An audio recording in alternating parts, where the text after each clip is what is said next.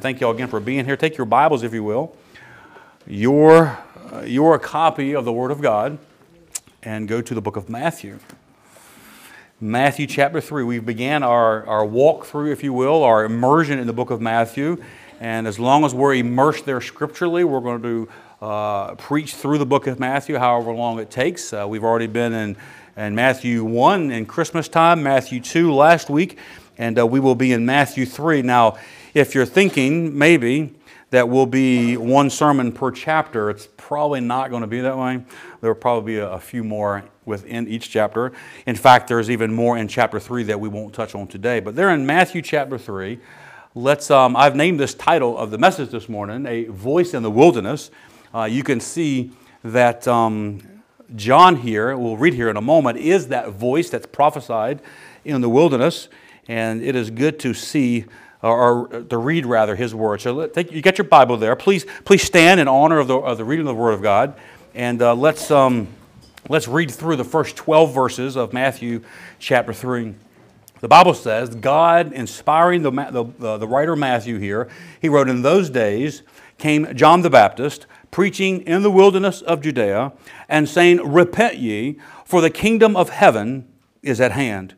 For this is he that was spoken of by the prophet Isaiah, saying, The voice of one crying in the wilderness, Prepare ye the way of the Lord, make his path straight.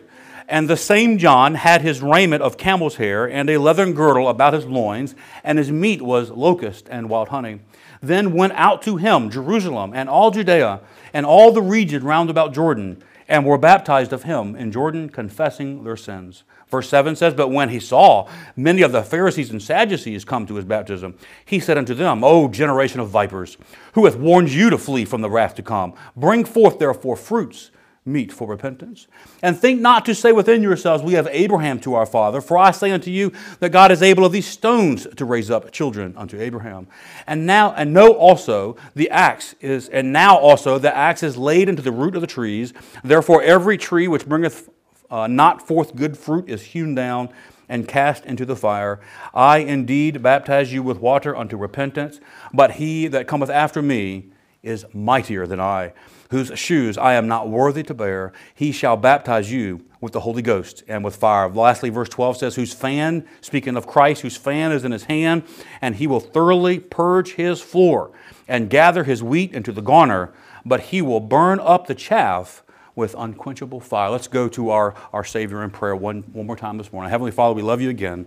We thank you for the opportunity again to be in your house. We thank you for the opportunity. I personally thank you for allowing me to be in the ministry, allowing me to preach this message this morning, Lord. Lord, use me. Lord, get a hold of my heart, get a hold of the hearts that are here, Lord, and just meet with us in a very special way. So much, so special that when we leave here, Lord, we know without a doubt that we've met with you this morning. Lord, we love you, and we thank you for the cross. We thank you, Jesus, for all that you do for us. And in your precious and holy name we pray. Amen. Amen. Please be seated. As we, again, continue in our walk through the gospel according to Matthew, and as we move further into the new year, I think it's important for us. We haven't really looked too deep into the purpose of Matthew's gospel, so I think it's important for us to revisit that purpose here briefly. So the gospel according to Matthew is, of course, the first of three synoptic gospels, the synoptic being similar, the others being the gospel according to Mark and the gospel according to Luke. Matthew's gospel is unique in its placement, being the first book in the New Testament, the first of the gospel. And contrary to some theologians, they believe that maybe Mark was the source and all those things there. Matthew was the first one that was written. That's why we look at the history. And as they traveled around, it was the first one that was traveled around. Mostly, number one, because it was the first one written.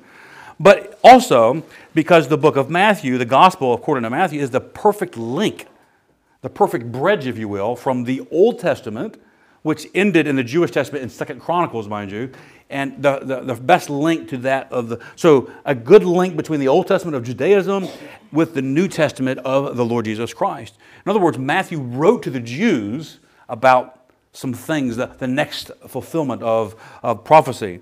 It's also important for us to have some insight, if you will, on where Judaism was, what the general consensus was in Jerusalem and in those who were Jewish.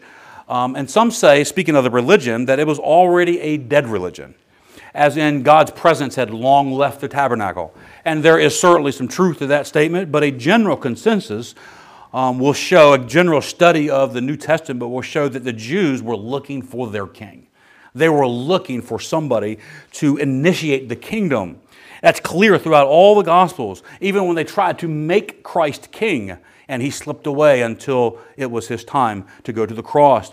I want to say for the record, he was already their king, but the crown that he came to receive must come after the cross.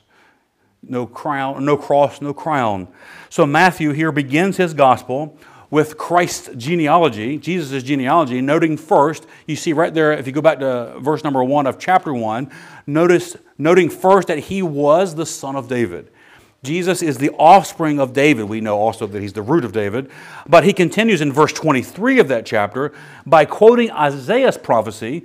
In chapter 1, verse 23, he says, "Behold, a virgin shall be with child, and shall bring forth a son, and they shall call his name Emmanuel," which being interpreted is God with us. Now, I know this is not Christmas, but I want to point out that Matthew presents Jesus as the son of David and the son of God right there in the very first chapter of Matthew. And then later on, he clearly quotes Zechariah chapter 9. You don't have to turn there, but Matthew 21:5 says, "Behold, thy king cometh.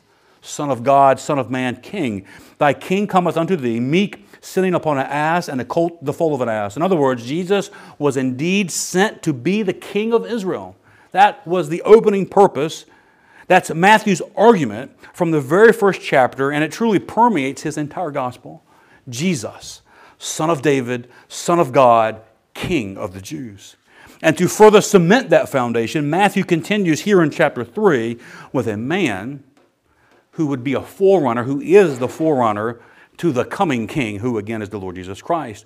We, of course, know this forerunner as John the Baptist. And John the Baptist, he himself, is the fulfillment of a handful of prophecies found, one of which is found in Isaiah 40, verse 3, which says, "The voice of him that crieth in the wilderness, prepare ye the way of the Lord, make straight in the desert a highway for our God." Or as Matthew put it, make his paths straight. This was the calling of John the Baptist. The King was coming for his people. Get them ready. The King was coming for his people. Get the people ready. In Luke chapter 1, verse 17, the angel told John's father, Zacharias, that his son would be used to make ready a people prepared for the Lord. In verses 76 and 77 of Luke chapter 1, under the inspiration of the Holy Spirit, Zacharias tells John the Baptist that he will be called a prophet of the highest. "For thou shalt go before the face of the Lord to prepare his ways, to give knowledge of salvation unto his people by the remission of their sins." This is the task that John the Baptist has. And while his purpose was to prepare Israel to receive their king, you might be thinking, what's this got to do with us? Quite a bit. There is much to glean, actually, from John's words that prepare us to receive our King. But in an effort to stay true to the text, let's put ourselves as much as possible in that time period. Let's stand in our mind's eye next to the Jordan River. We're there with John. We're hearing John. Maybe we've come to be baptized, but let's put our mind there. Maybe even think we're a Jew for a moment and try to understand the impact of John's words there on that riverbank. So for roughly 400 years, there has not been a prophet from the Lord. Malachi was the last prophet. There's not been a prophet. No Elijah, no Enoch, no Isaiah, nobody. And the studious Jews, those who were looking into the Scriptures, they were looking for Elijah. They were looking for their king. The very last prophecy from the Lord is found in the last two verses or so in the Old Testament. In Malachi chapter 4, verse 5 says, "Behold, God speaking, I will send you Elijah, the prophet, before the coming of the great and dreadful day of the Lord." The Lord's coming. They're looking for the Lord, but they know Elijah has to come. So they're thinking that. And then lo and behold, there's this John the Baptist. He comes on the scene. He's preaching boldly like Elijah. He even eats and dresses like Elijah does. And after all these years, I mean, think about that. If you're there on that riverside, I mean, think of if you could have lived 400 years, right, through all of those silent years, and you're there, you're an old man or old woman, and you're waiting for John the Baptist, this prophet of God, to break the silence of 400 years. What is he going to say?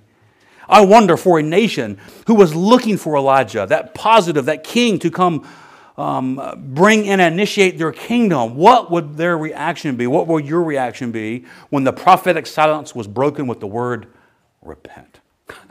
Repent. We're looking for our king, and he sends a prophet and he says repent. In other words, the king is indeed coming. His kingdom is at hand, John's saying. But if I can put it in Tennessee lingo, you ain't ready. You're not ready. You're still going the wrong direction. And this morning, there are some truths that we can see that will help us stay in the right direction if we are already in that right direction. Notice, number one this morning, verse number 2, and John saying, repent ye, for the kingdom of heaven is at hand. So very clearly we see a command to repent from John the Baptist. The king's coming. He is even among us, John the Baptist is getting to. You are not ready. But you can be. But you can be. And your first step is repentance. As I stated earlier, there's much for us to glean from the text. And there are at least 3 facts in this command here that need to be brought to light, that are brought to light in the next verses. Number one, we know that to repent means to change direction. It's if you're going this way, spiritually, in your life, or theologically, in your thought process, whatever it may be, even physically. Like if you're walking to some place that doesn't honor God, repentant is the turning away from those things. A change of direction. Simply put, as a nation here in context, they, as the nation of Israel, were going the wrong direction. And they needed to change directions. As a nation, they needed to change directions. Wow, that sounds familiar. But as is true today, national repentance doesn't begin at the top. National repentance begins with personal repentance. National repentance begins with personal repentance. So while John preached to the nation, notice that he didn't baptize a nation. He didn't baptize the whole Sanhedrin at once. He baptized one by one. He baptized individuals. He did not baptize all of Judea at once, one by one. And today, you and I can complain about the direction of our nation, but repentance starts here. It starts in our hearts. It starts with individual Christians. It's not those who don't know the Lord. It's not their fault. They don't know the Lord. They have not that direction that we are supposed to have, that we are supposed to be submitted to. It starts with us. Repentance starts in the hearts of Christians. For a national repentance, at least. So, listen, there are so many of us today, and by us I mean true professing Christians, and maybe even here today, around this community and certainly around the world, many of us have lost our zeal for the things of God. Me included from time to time. Church attendance, Bible reading, and prayer resort to whether or not I feel like it. You know, we get wrapped up in the do's and don'ts. We allow offenses to keep our spirits bothered, and the chaos of life becomes our God. Not God Himself, not the living God. All those things actually keep us from the living God. And some of us, if not every day, need a change in direction. And whether or not we need to make an about face, I thought about doing that, but I'm not sure I can do that anymore. Whether or not we need to do an about face or just a course correction in our lives, we all need to repent. There are things that keep us straight with God. I think obedience is, of course, better than repentance, but let's all be real. We're just a disobedient people. But the key to staying right with God is a repentant life. David did things more far wicked than we have ever done, but he knew the secret, and that secret is a repentant life. We must stay repentant. We see here that they changed their direction. That's what Paul or John was speaking of. But notice also verses 5 and 6, we see that they confessed their sin. Then went out to him, Jerusalem, and all Judea, and all the region round about them, and were baptized of him in Jordan, doing what? Confessing their sins. I often wonder when I read this passage, or when I read anything about John the Baptist, what he was doing there, I wonder how many of them, how many people, like numbers-wise, are indicated by the phrase Jerusalem, all Judea, and the region round about Jordan. And all the region round about. That sounds like a lot of people. I mean, was it 500? Was it 5,000? We don't know. How many of Israel truly repented? How many actually changed directions and sincerely confessed their sins? And then how many of them were in the crowd just 3 years later saying, crucify him? How many? And when we are facing God, well, let me just say this. Repenting and confessing, I think, go hand in hand. Truly, genuine biblical repentance is more than just changing directions. Like we can go to that certain location, we can change directions. That is repentance defined literally or grammatically, I guess. But biblical repentance is turning from that to God. To God. We must turn to God. And when we are facing God, so to speak, the only honest action from us is to confess our sins. When Isaiah saw God, he said, woe is me.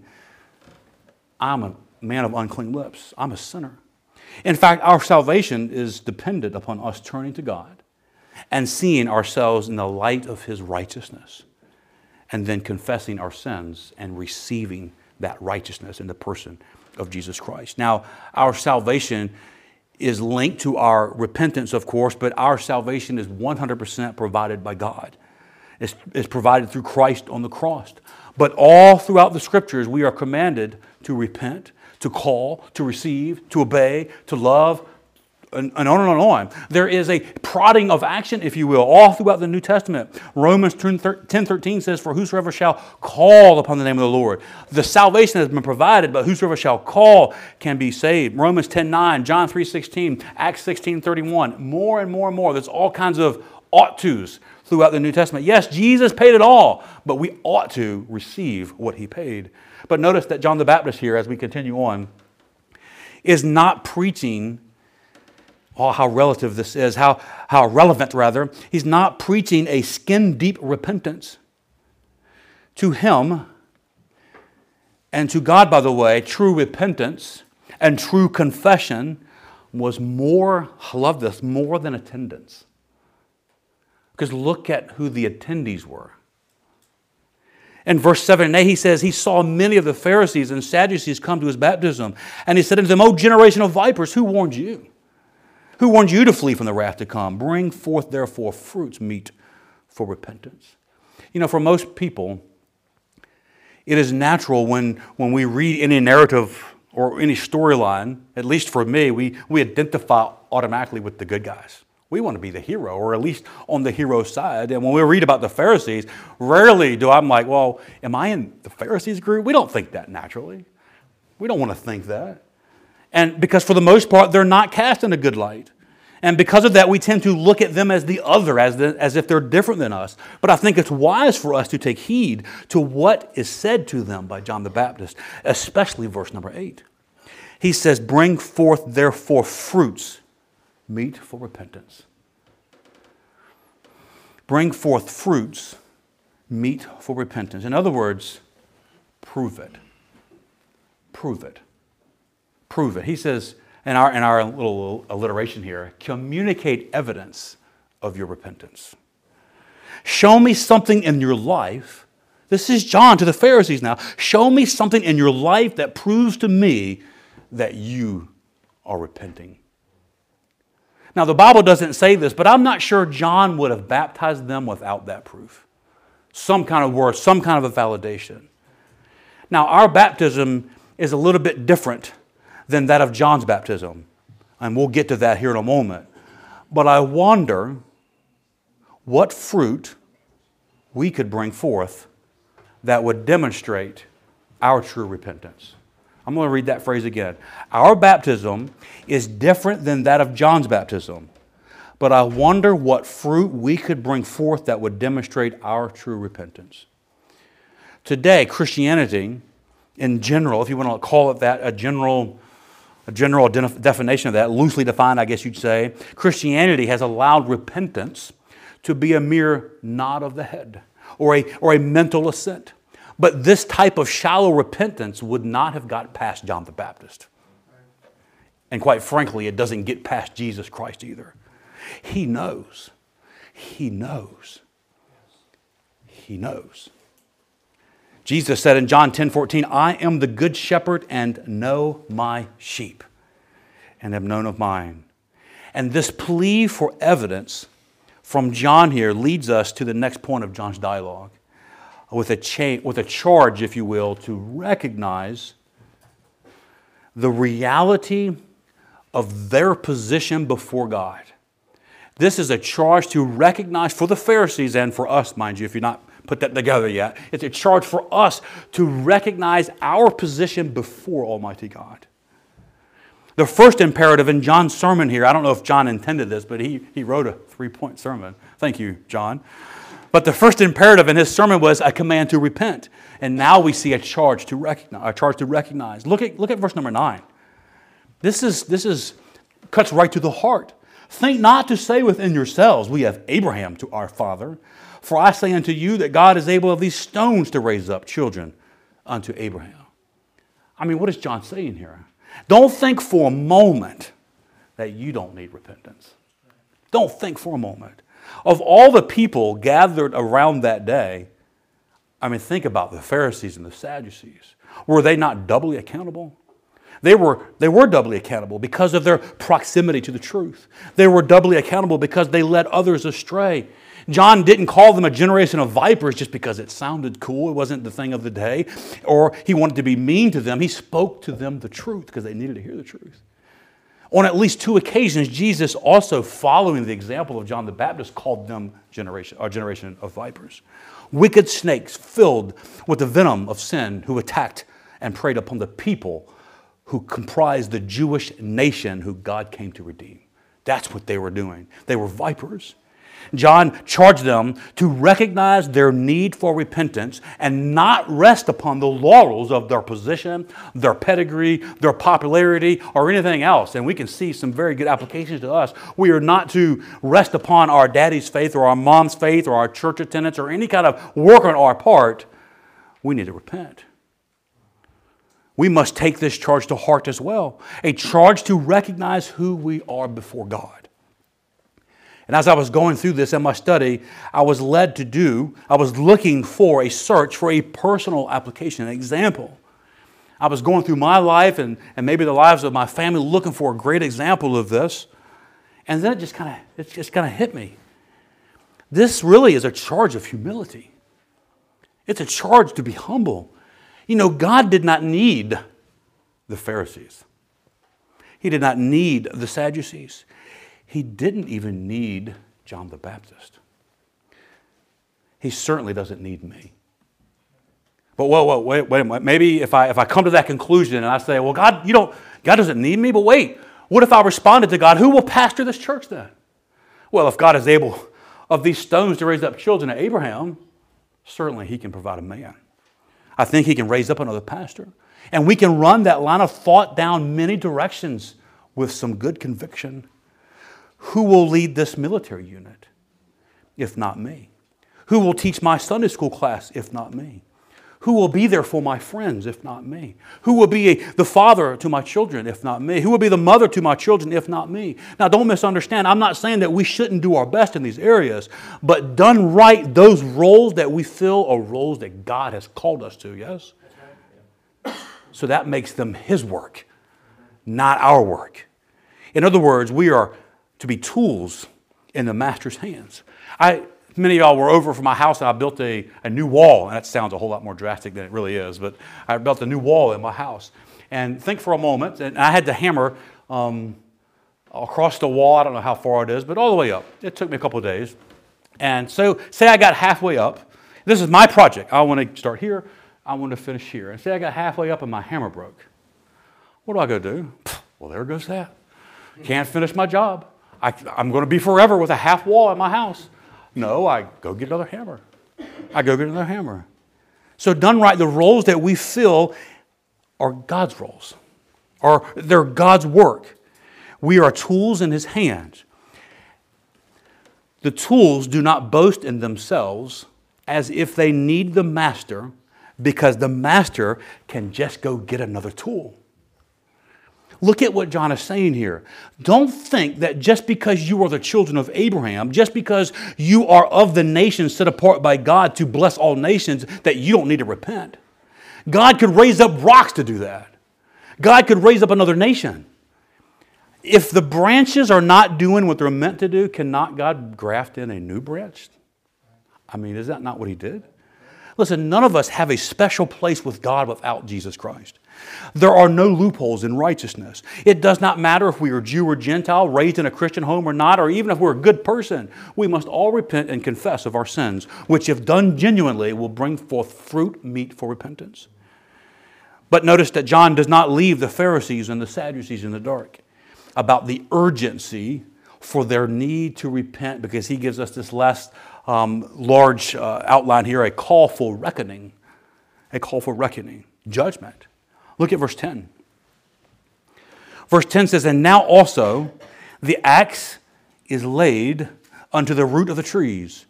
Therefore every tree which bringeth not forth a good fruit is hewn down and cast into the fire." You know, as I was reading this, the first passage that came to my mind outside of this was in the book of Daniel.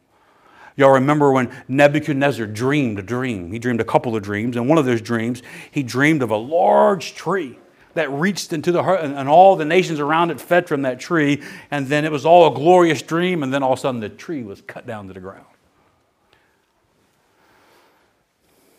In short, or Daniel rather, in course, interprets the dream, and he informs Nebuchadnezzar that he himself was the tree in the dream. And he further interpreted the dream in Daniel 4:26, and he says, "Whereas they commanded to leave the stump of the tree roots, thy kingdom shall be sure unto thee. After thou shalt have known that the heavens do rule." Now, I realize that this is a completely different prophecy for a completely different kingdom, but the similarities are uncanny. God still has a purpose for Israel. The axe is laid to the root, and it will be hewn down and cast away into the fire. The axe is a clear picture of judgment with many implications, but there is something left for the stump. And before we get to those implications, let's read a few more verses here that are certainly connected to this one. Look at verse 11 again. "I indeed," John speaking, "baptize you with water unto repentance. But he that cometh after me is mightier than I, whose shoes I am not worthy to bear. He shall baptize you with the Holy Ghost and with fire, whose fan is in his hand, and he will thoroughly purge his floor and gather his wheat into the garner, but he will burn up the chaff with unquenchable fire." Now, there are many truths in this dense passage, so we can't touch on all of them, but I want to pull a few out. For example, notice that there are apparently 3 different types of baptism here. There is the baptism unto repentance. There is the baptism with the Holy Ghost. And then there's the baptism with fire. 3 different types of baptism. The first of which, baptism unto repentance, is of course John's baptism. We do not participate in John's baptism. It points, however, to man's need for repentance. It actually points to the next baptism, the baptism with the Holy Spirit. With the one coming after John, who is mightier than John, whose shoes he's not worthy to bear, he baptizes with the Holy Ghost. Now, this is not talking about our water baptism that is a picture of a spiritual baptism. This is a reference to that spiritual baptism. This baptism involves repentance on the part of one who is being baptized, but it is a baptism unto salvation, as into the body of Christ. It's a spiritual baptism. It is a repentance and returning to God, accepting Jesus Christ as your personal Savior, and Him cleansing us, if you will, with the water of righteousness. That's a spiritual baptism of the Holy Spirit. And then there's this next baptism. A baptism also brought about by Jesus Christ. The baptism is said to be with fire, which, as verse 12 explains, is very clearly a baptism of judgment. These verses taken together refer to a reckoning of sorts, and even speak of what kind of reckoning one can expect based on our relationship with Jesus Christ, whether you're Jew or Gentile. Notice a few implications. Number one, we see some immediate implications there in the text, in the time in which John the Baptist was preaching. Look at verse 10. Now the axe is laid unto the root. Not tomorrow, now. Now is the axe laid to the root of the trees. Therefore every tree which bringeth not forth good fruit is hewn down and cast into the fire. So this is not a prophecy that had a long-term fulfillment. This is a promise. Now speaks of a present tense, immediate action. And it directly refers to the time at hand. John the Baptist preached, "Repent ye, for the kingdom of heaven is at hand, because the axe is laid unto the root." The kingdom is at hand. The reckoning is at hand. Repenting should also be at hand. Repent and bring forth fruit meet for repentance. But we see also some national implications, which leads right into those after that immediate. So the period of time for the Jews, I mean, we know the nation of Israel. These are God's chosen people, right? These are from Abraham, from Genesis chapter 12. He called Abraham out of the land of Chaldees, Ur of the Chaldees, and he did wonders through them, brought them through Egypt, all those things. These are God's people. This was a time that God would bless the world through his chosen people, the Abraham, the followers of Abraham, the descendants of Abraham, the Jews. They were his people. But that period of time was coming to a climax. Time was expiring. The axe was laid to the root. Time was expiring for the nation of Israel in this dispensation, and repentance was required. The reckoning had arrived. Again, the axe had come for the tree that didn't bring forth any fruit. Their king had arrived. Their king was there. It's like that parable and later in Matthew, which we'll get to in a few months or years. The parable says, a certain householder which planted a vineyard, he let it out to husbandmen, and then he went into a far country. And while he was gone, the husbandmen, they came in, and they didn't do what was right. They started killing the servants. And then the householder sent his son. What did they do to him? They killed him too. But then the householder came back. Then there was judgment. Then there was reckoning. By their own words there in that parable that a Pharisee says, he will come back and destroy those miserable servants. So when the householder returns, when the king is on the scene, there's a time of reckoning. And that's what was happening for the Jews. And their decision was simple. I mean, get this. Repent, receive their king, and face that reckoning with their king. Or don't repent, reject your king, and face the reckoning without him. And we can also see the immediate implications of their decision, of their ultimate rejection of Jesus Christ as their king. They said, his blood be upon us. And then God destroyed the temple in AD 70, and there's some other things in there as well. But the end of Jewish religion, even the proper way to worship as a Jew, was forever gone. They cannot even worship today according to Scripture because they can't get there. It's done. God put a pause on it. You didn't accept me? Stop. I have another branch, another nation that will. So then we see some immediate implications, some national, then some future implications. Again, baptism by fire is easily a reference to judgment. John states in verse 12 that he, being Jesus of course, will thoroughly purge, delete over and over again, cleanse his floor and gather his wheat into the garner or the barn, but he will burn up the chaff with unquenchable fire. Now this is an eschatological passage. This speaks of the end times. This purging of his floor is likely a reference to the Great Tribulation. Of note, of each of the baptisms of John preaches about some sort or relate to some sort of separation. Baptism of repentance for the Jews there separated them from the life that they lived with an internal commitment to live a repented life. So it separated them from the old you to the new. The baptism of the Holy Ghost separates you from this world and into the family of God. The baptism of fire has to do with purging, which separates the wheat from the chaff. In other words, not only was there an immediate reckoning for Israel, there is also a coming judgment that will purge the earth, separating the just from the unjust. It's coming. It's in the Word. This is just a prophecy from John the Baptist that the rest of the New Testament is filled with things like this. But then lastly, this morning, notice, there we go, future implications. Notice that there is not only an immediate national and future implication, but for us, there is also a personal implication. There is a personal implication. We can't just look at the Pharisees and look at the Jews and not have this Scripture speak to us. That's why we have it. In other words, the baptism with water unto repentance by John is in the past. It doesn't happen anymore. In fact, when the apostles ran into some who were only baptized with John, what did they do?